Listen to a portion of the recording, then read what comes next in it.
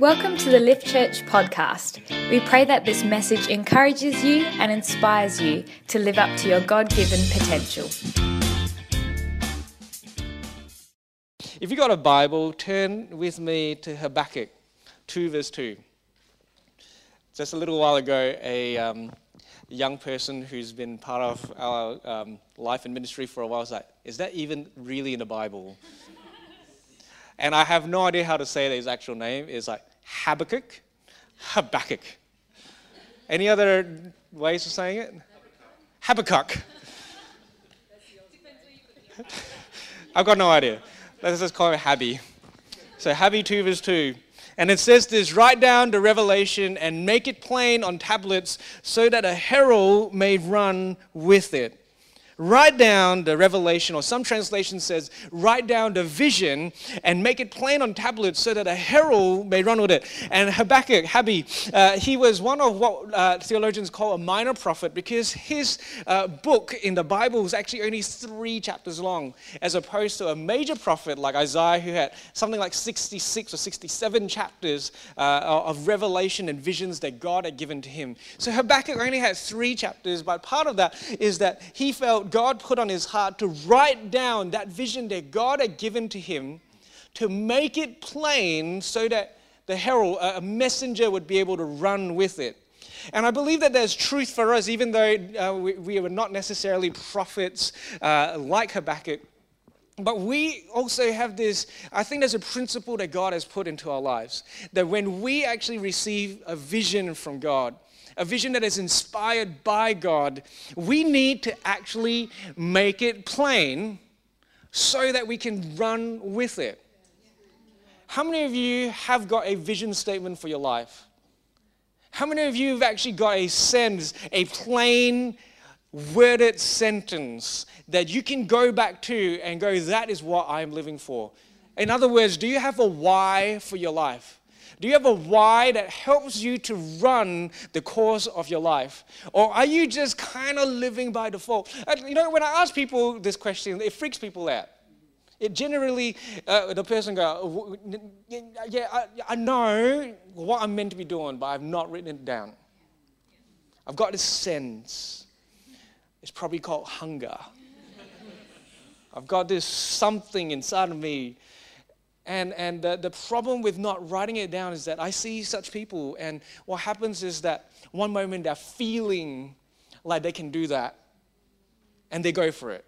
But then the next moment, they're not feeling it anymore, and suddenly it's like, no, I'm not called to that. That's not really my why. We need to be a people that writes down our why. Make it plain, 1 sentence long, so that we can run with it. See, Jesus gives us this amazing example of writing down, of making plain a why for your life. We're going to look into Mark chapter 1 this morning. And the book of Mark is actually Peter's eyewitness account of Jesus' life. Peter was one of the 12 disciples, and why it's called Mark is because he had this scribe who would write down his sermons and put it together, and he got his name on the book. So Mark's pretty happy about that, and so we have this book. But the beauty of Mark is that it is probably one of the quickest gospels. It's the shortest gospel for one, but one of the things that you read about in Mark lots is that it says immediately they went this place, immediately they went there, immediately. There's this sense of urgency about Mark. There's this sense that Peter has actually boiled down a lot of what Jesus said and did into very core material, the very essence of who Jesus was and what he said. So when we read Mark, we actually get the plainest version of Jesus. Not in a sense that he was boring, because Jesus is never boring, but we get a sense of, wow, okay, that's what it's all about. And so when we read Mark, we get this sense of what Jesus' why is. And in chapter 1, we already see so much happening. We're not going to read all of it because there's going to be too much, but right at the start, we see John the Baptist. John the Baptist is Jesus' cousin. We don't even get to see Mary and Joseph. Unfortunately, they didn't make Peter's account. Maybe Peter didn't know them back then, I don't know. But he was like, you know what, I'm going to start with John. John was saying, I'm preparing the way for Jesus. I'm baptizing you in water, but he's going to come and he's going to baptize you with the Holy Spirit, something far greater. Already we see at the start that there was this anticipation that Jesus was coming and Jesus was going to be doing something flipping amazing, right? And then the next moment we get into the baptism and testing of Jesus. Jesus is baptized by John the Baptist, and it says this in verse 11, a voice came from heaven saying, "You are my son whom I love, with you I'm well pleased." This is before Jesus started his public ministry. And let me just give you a little bit of a hint as to how you craft your why. You need to know who you're working for. You need to know who you belong to. That is so important. When we forget this sense of God's love for our lives, our why just doesn't cut it. We end up trying to pursue things to find value and worth in the things that we do rather than to act out of the value and worth that we have already received. I'm one of those people that was trying so hard to get people to notice me and to see value in me, and I was working out of that why. And let me tell you, working out of that why is extremely tiring. It's going to lead you to a place where you're just like, why am I not there yet? Or maybe you will actually get all that you want, but then it's suddenly that sense of like, wow, that's it. You know, so many billionaires, they set out to make their money. They made their money. They make their big company and had that fame and their fortune, and they go, well, is that it? Is that it? You got people like Bill Gates that when I've made billions of dollars, I'm one of the richest men in the whole world, and I've not got what I think fulfills me. I've not actually achieved my why. And that's why he started to give away all of his money, which is he's still doing to this day. But when you start with that place of knowing God saying to you, you are my child whom I love and I am well pleased with, suddenly your why is coming from a place of security and a place of confidence. And we can see that. The next moment, Jesus starts his public ministry, as we call it, and he says this in verse 15, Mark 1:15. The time has come, the kingdom of God has come near. Repent and believe the good news. That's all he said. Literally, it says Jesus went and he started to proclaim the good news, and the good news in the book of Mark was boiled down to one sentence. The time has come, the kingdom is near, repent and believe the good news. And I just want to unpack this for a moment, because I think it's very important for us as Christians. Jesus did not say, repent or go to hell. Jesus didn't say, turn or burn. Jesus didn't say, you are heading in the wrong direction and you are going to suffer the consequences. He actually says, repent and believe the good news. Yeah, you guys are still awake? You're not frozen yet? He says, repent and believe the good news. And I think it is important for us to get a sense of Jesus' mission. Because I think that Jesus is a great model for our lives. And he says the time has come, the kingdom of God has come near. What does he mean by that? Did he mean that there was a castle coming down from the clouds? You might think it's crazy, but when I was young, I thought that that's kind of the image that people would get. The kingdom is coming, and you see this, I have a castle in the clouds. No one thinks like that? Just me? Okay, just me, that's fine. But I used to think, well, why did Jesus say the kingdom of God has come near? I was thinking about it, and then I realized that what Jesus was saying is that I have come near. Jesus himself has come. The time has come. Why? Because Jesus was starting his ministry. And the kingdom of heaven is near because he brought in the kingdom of heaven. And then what he says next is to repent. And the word for repent in Greek is metanoia. And metanoia just simply means, the easiest way to understand that word is that you change your mind. So we have this sense of the kingdom of heaven is near. So repent and receive the good news. The imagery is that Jesus is here, but we're facing this way. He's bringing the kingdom of heaven with all of his goodness, with all of his grace, with all of his peace, all of his joy, all of that amazing things. And for us to be able to walk into that, we need to repent and believe. And you can see that in these 3 lines on the screen, Jesus boiled down a heck of a lot into that. And there's something about our why that we are trying to live out that we need to understand that making it plain is super difficult. Some of you have dreams in your heart and you can describe it like it's a movie scene, but if I ask you to tell it to me in one sentence, you'll be like, oh, this is too hard. Well, Jesus could do it, and he brought the greatest mission, saving the whole of mankind. And this is what he said: the time has come, the kingdom of heaven is near, repent and receive the good news. How amazing. And then Jesus did something after that. He went and he called his disciples. He goes to the Sea of Galilee and he saw Simon, Andrew, and other, a little bit later he sees James and John as well. And again we see one sentence: come, follow me, and I will send you out to fish for people. I like another translation that says, come follow me and I'll make you fishers of men. See, why I think that that's really interesting is because when you have a vision that requires other people to follow, you need to put it into a language that they can understand. You know, sometimes us as Christians, the problem that we have is that we have the most amazing thing going for us. We have a God who saved us and given us eternal life. In my opinion, everyone should want that. But the problem is that sometimes when we talk to people about it, they're not interested because they don't get it. And so Jesus, when he calls his disciples, these guys were already making a living, they were living their lives, and they were willing to let go of all of that because of this one line. It shocks me, but Jesus puts it in words that grip their hearts. He said, come follow me, and I will make you fishers of men. They were already fishermen.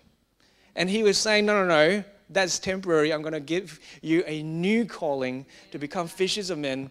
He boiled down a mission that they could catch, again, in one sentence.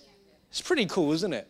I love that Jesus could bring all of this down into plain, simple concepts, but at the same time, there was a depth to them that could capture people. Have you got a why that captures yourself? And have you got a why that captures people around you? Are you able to mobilize people towards something of meaning and purpose? Or are you just simply going like, there's so much going on in me and I can't be bothered putting it down on paper? What is going on with your why? What is your why? See, what happens when you have a clear why is that you start to gain momentum. We read on, and Jesus, he's called his disciples, they were following him, and he starts to teach, and he starts to do crazy things. He starts to drive out evil spirits, and he starts to heal many people. And in Mark 1, verse 33, it says this, still chapter 1, by the way, but it says, the whole town gathered at the door. The whole town gathered at the door. See, the truth is, I believe that each and every single one of us has a life of significance to live. Each and every single one of us has been called by God to live a life that impacts people. That's what the gospel allows us to live out. And I think the truth is that many of us are meant to have crowds of people wanting to know what is it that we have. But when we don't have a why, I don't know if that's the kind of life that we are able to live. When Jesus crafted his why, he called his disciples of a clear mission and a purpose. We are going to be saving people. And he then goes on and lives that out. There was an immediate momentum that came into that place. And it says the whole town gathered at the door. When you take the time to craft your why, when you take the time to make it plain, write it down on a piece of paper so that you can look at it, I believe that there is a momentum that you can have in your everyday. But there's something else about a why that I think is so important because of what happens next. Jesus was ministering and probably went into quite late at night. And he probably sends them home. And in verse 35, we read, very early in the morning, while it was still dark, Jesus got up, left the house, and went to a solitary place where he prayed. And I think,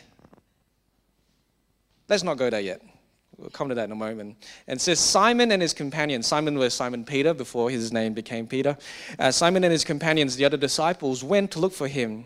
And when they found him, they exclaimed, everyone is looking for you. I just want to pause for a moment and get you to think about what it was like for Simon. Simon just left his career. Simon left what was known to him. Simon left whatever it was that he was used to doing. He was comfortable. He was making a way of life for him and his family. He left that because he heard a compelling why. And then he sees this explosion of success. The whole town gathered at the door. And then the next moment, Jesus, without telling them what he's going to do, he disappears. Can you imagine the freaking out that I left my freaking job for this and you go and disappear? Wow, there's a real echo here. It shocked me.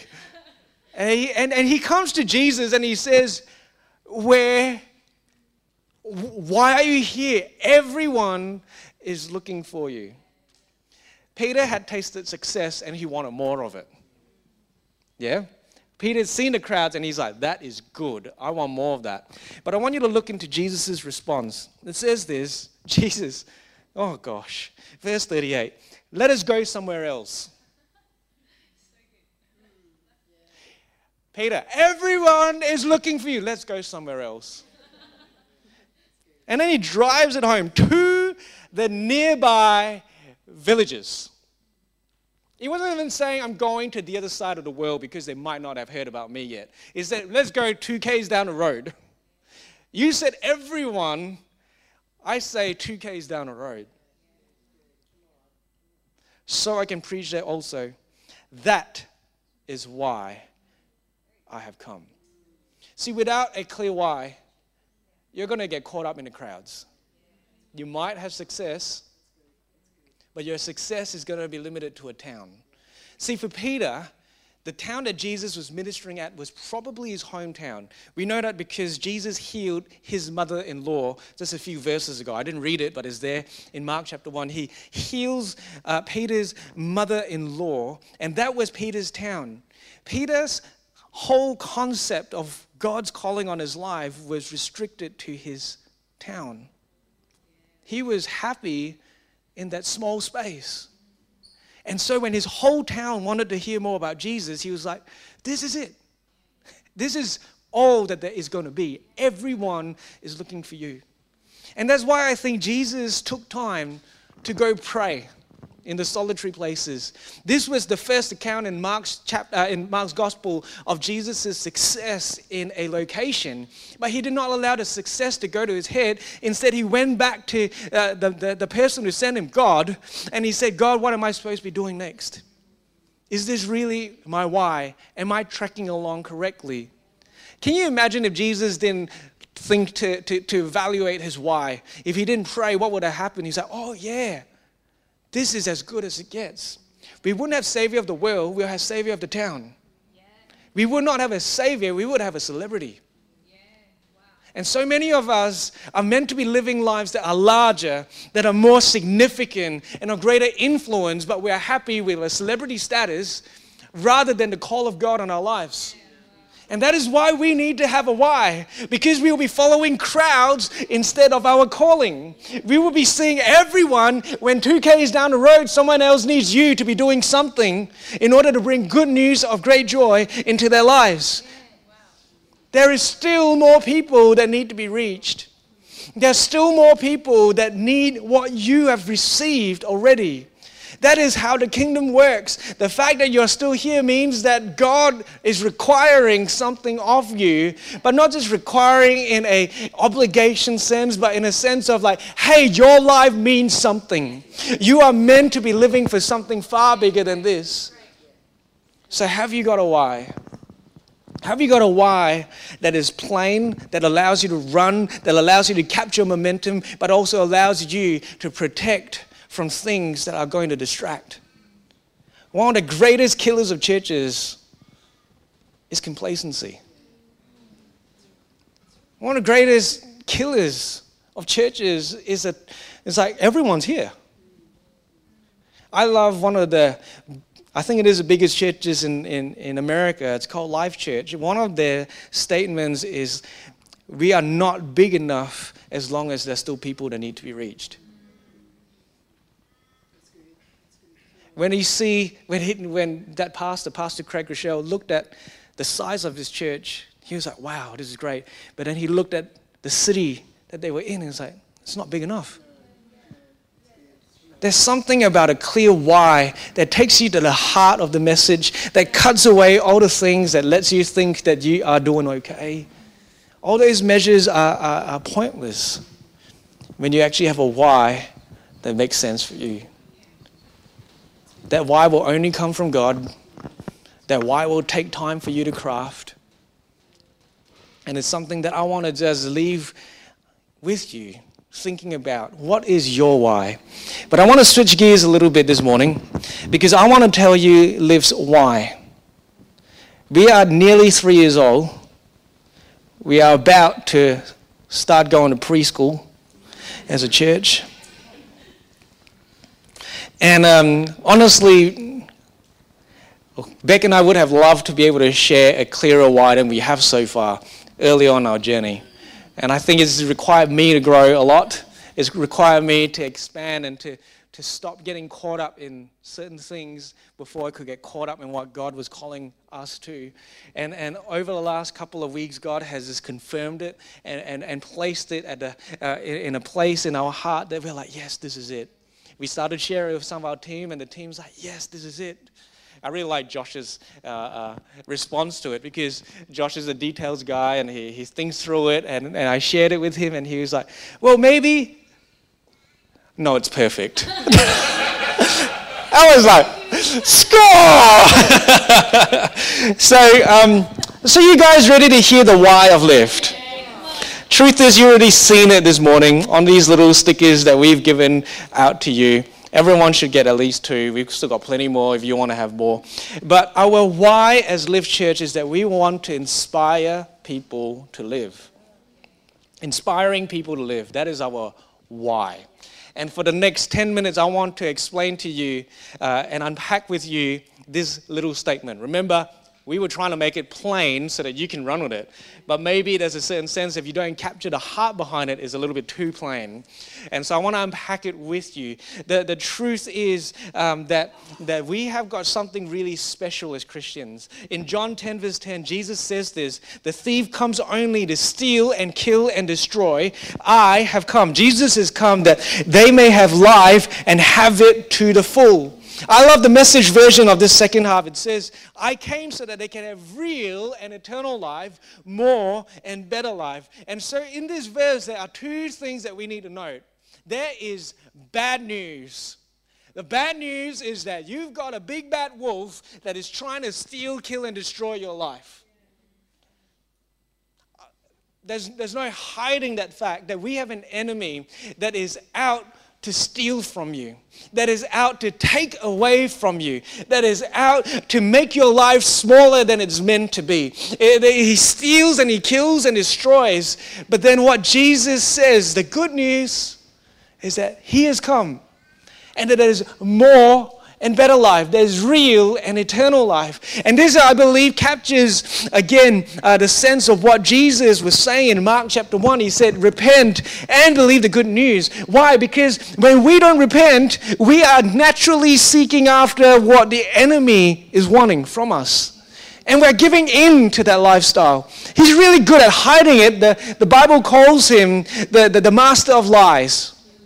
He lies through his teeth, and we listen to him, and we give him the life that we are meant to have.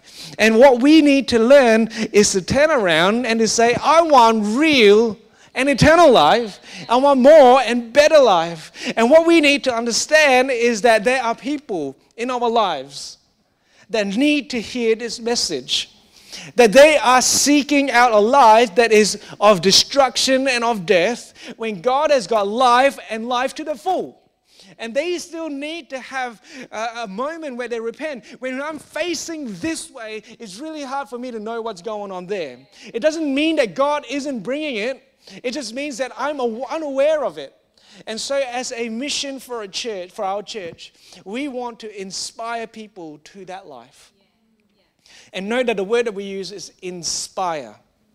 Not manipulate, not guilt, not shame, not coerce, not force. We're not forcing people to live. We are inspiring them to live. We're inspiring them through our example, through the words that we say, through the things that we do. My hope is that we are able to demonstrate life so well that people go, I want what you have. I want what you have. There's 3 things that we as a church are inspired by. These 3 things are really important because if we know what we are inspired by, we're also going to be inspiring people with these things. And there's 3 statements that I think that we should get pretty familiar with. We're probably going to be talking about them a lot over the course of our life. Why? Because they are making things plain so that we can run with it. The first statement is this: we are inspired by God's passionate pursuit of our souls. You know, I was born in a Christian family and I've known God all of my life. But I followed Him out of obligation.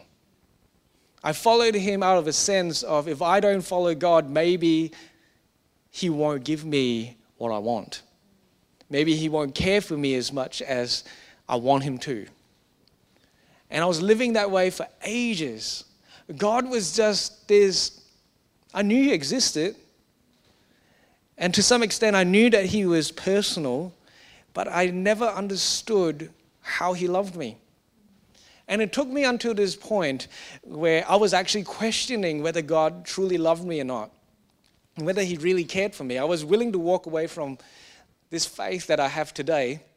I was willing to walk away from it because I was examining it and I was thinking about it. And can I just say something? If you're in a place where you're thinking about whether God really cares for you or whether God really loves you, go down that bunny trail.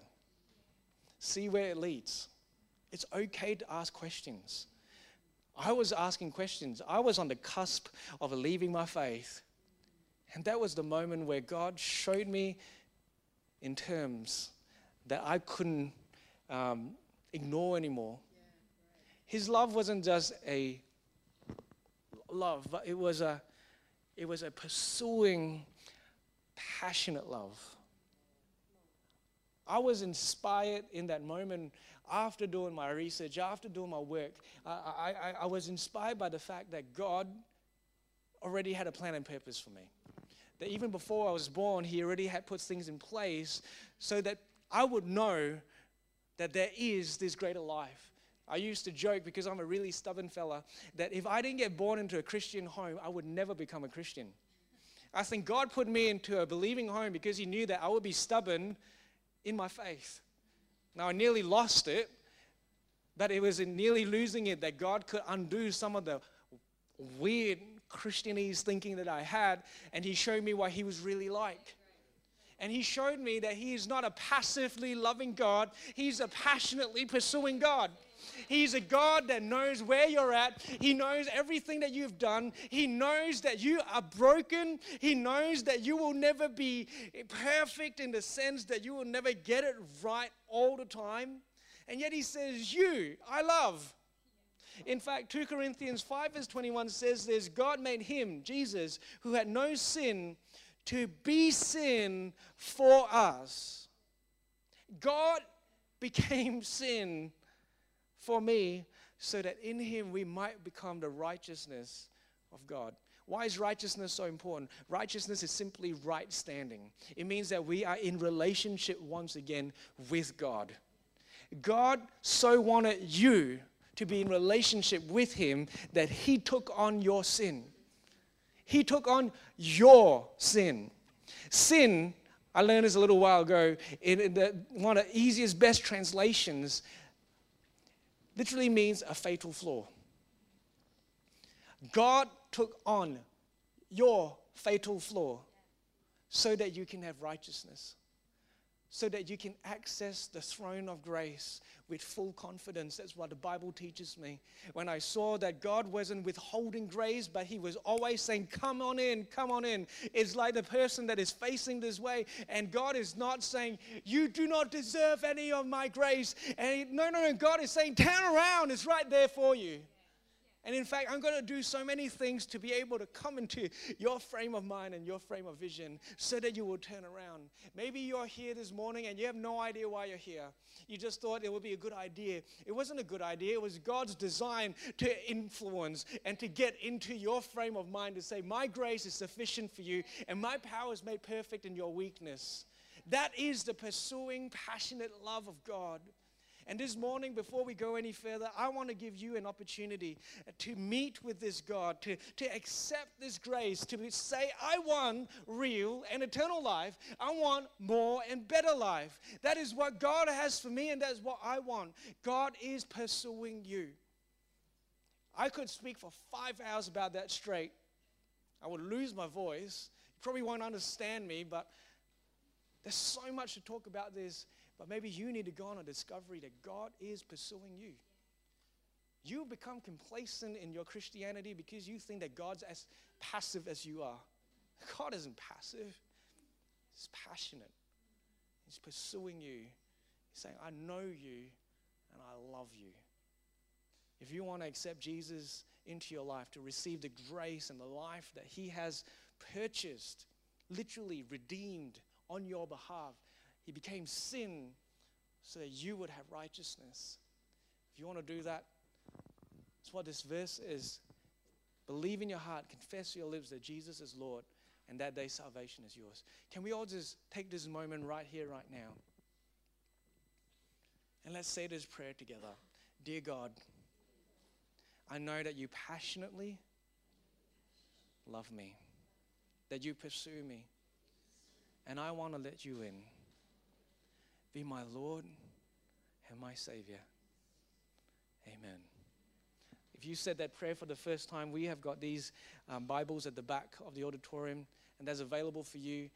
Just pick one up, and in there, there's a couple of books that describes the life that we have in God, and that's also our gift to you because this is the most amazing thing you could ever receive, the life of God. So the first thing that we need to know is that we are inspired by God's passionate pursuit of our souls. Everything else about our Christian walk comes back to this. If you don't know that God's love for you is passionate, that is directed, that is deliberate, that is planned, that is designed, everything else becomes obligation. Everything else falls apart. But when we know that we do this because God loves me, and God loves me in this crazy love, everything comes into alignment. So the second thing that we're inspired by is that we are inspired by the kingdom's life-giving and disruptive culture. We are inspired by the kingdom's life-giving and disruptive culture. Jesus called us to repent. Why? Because we were looking in this direction. We were allowing things to steal, kill, and destroy the life that he has given to us. In simple terms, the Bible calls it the world's thinking, the world's culture, the world's expression of life. And what we need to understand is that God isn't saying, stop doing that, as much as he's saying, start doing this. It's disruptive to our thinking. It is uncomfortable to our way of seeing life. Why? Because we are comfortable going in this direction. Why do you think Jesus says repent? Because you need to change. And there are things that you have been doing that isn't good for you, that is actually going to steal from you. But what we need to learn as a church is that we need to stop telling people off for going down that route. And we need to start inspiring people about the route that God has chosen. And Beck and I were talking about this a couple of days ago. And I really struggle with some aspects of inspiring people to kingdom culture because sometimes we haven't really found the words or the expression for that. And one of the areas in that is in terms of relationships. Because when I grew up in a traditional church, and it was saying, don't do this, don't do that, no sex before marriage, don't date a non-Christian. In fact, my church in Singapore, they full on like excommunicated a person for dating a non-Christian. Crazy. Full on just chased them out of church. It was that kind of religiosity, and it was saying that this is wrong, this is wrong, this is wrong. Let me tell you, it is wrong. But what's the point of talking about that? When we actually should be talking about this, the more and better life. And so Beck and I were starting to talk about is that we want to start to think about how we talk about things. Instead of telling people, don't date a non-Christian, why not talk about how great it is to be with a Christian? Mind-blowing. Why? Because it's freaking hard to put into language things that, I don't know. But I had to slow down and to make it plain. And I started thinking about this. And, one example, instead of talking about how wrong it is and talking about how amazing this is, one of the things, a couple of weeks ago, we went to Hillsong Conference, and on the last day, the last night session, God was really messing me up. He was starting to talk about things and wounds that I hadn't let go of, and man, it was weird. I don't like crying, but God makes me cry sometimes. And he was doing stuff in my heart, and he was working through stuff, and then he started to put a picture of something that I should do, and I was a little bit uncomfortable with it. I didn't really know whether that was me, whether that was God, whether it was right, whether it was good. And good thing I've got a wife who is more holy than I am. I said to her, Beck, this is what God's put in my heart, and this is what she said. You know what? Holy Spirit spoke to me about this yesterday. I was like, it's my life.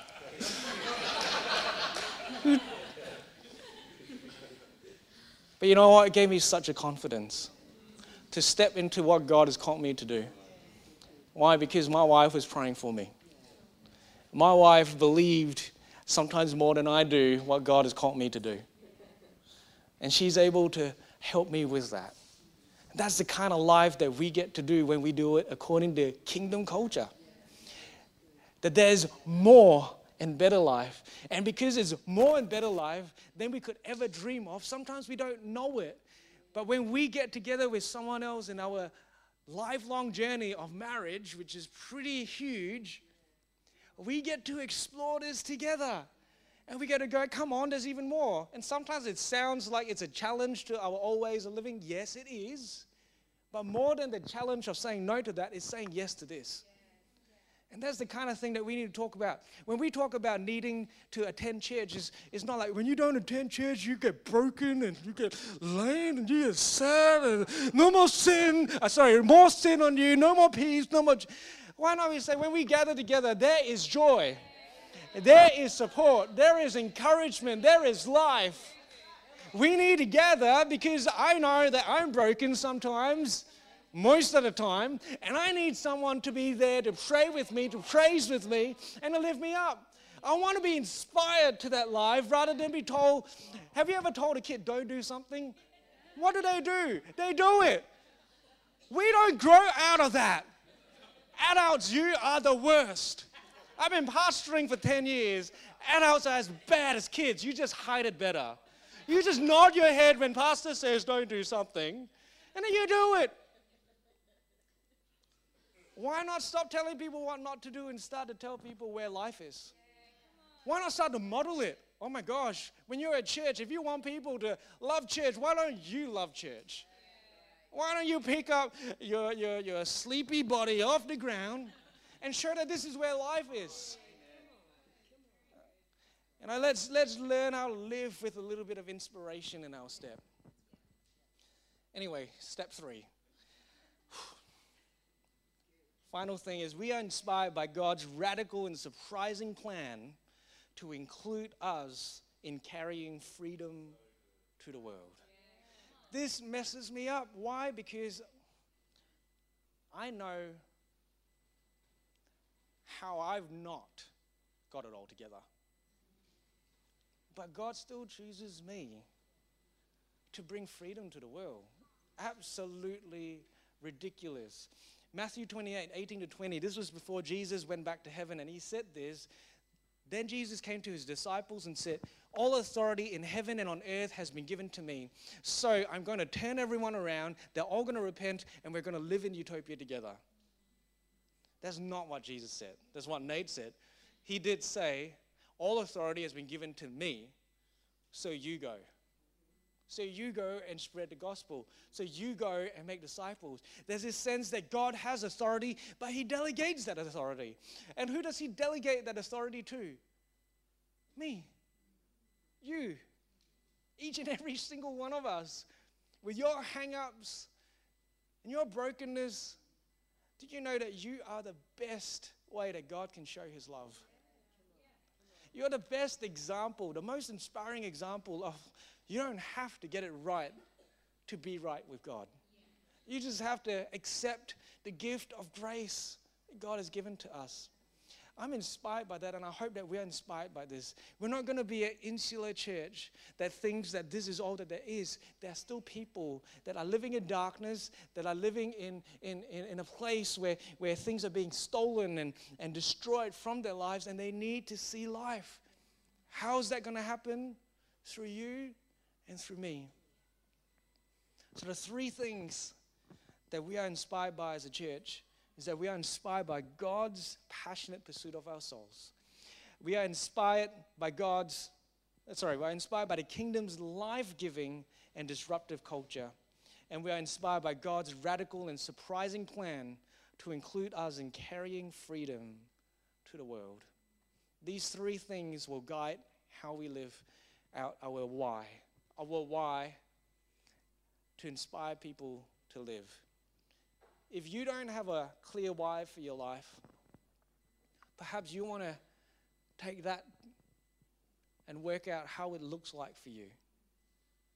See, corporately, we have a mandate to inspire people to live.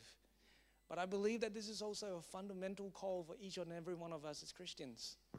And maybe you can remind yourself, make it plain so that you can run with it. That's why we prepared these stickers. Not because we like stickers, though I do like stickers. Or maybe you can put it somewhere that you can see every day. And we gave you a couple, so you get a couple of choices. And you get to look at that and go, who am I inspiring today? What example am I living out today? What are people going to see when they see me today? Maybe one by one, when we all live this out, we're going to see the momentum. The whole town gathered at our door. Why? Because Jesus is here. The whole point of inspiring people is not for them to look at me, but to look at Jesus who brings life. If we can get the band up this morning, we're going to sing that song that we sang, Jesus at the Center of It All. If we can do the church verse, because it makes sense in this moment. I think Mitch knew that was happening. But the words go, in case you've never sang it before or known it before, it says, Jesus at the center of our church. Jesus at the center of our church. Every knee shall bow and every tongue confess you, Jesus. When Jesus is at the center here, there's this life force that we get to receive, but there's always enough for even more. So this morning, why don't we stand together? Can we sing this? Can we sing this as our closing prayer this morning? For Jesus to be the center of our church. We want to point to him. We want to help people meet him. We want to help people see where life truly is at. We want to be inspired by Jesus. One of the things that I took away from Gone to Hillsong was that I sensed that there was a dulling in my heart towards the majesty and the glory of my Jesus. I've never walked away from him. I haven't walked away from him, but I allowed there to be a bit of a dullness to steal, kill, and destroy my love for him and the life that I'm receiving from God. As we sing this song together, I pray that Jesus is going to be seen in your spirit and in your heart. That you're going to know that this is a life worth living for.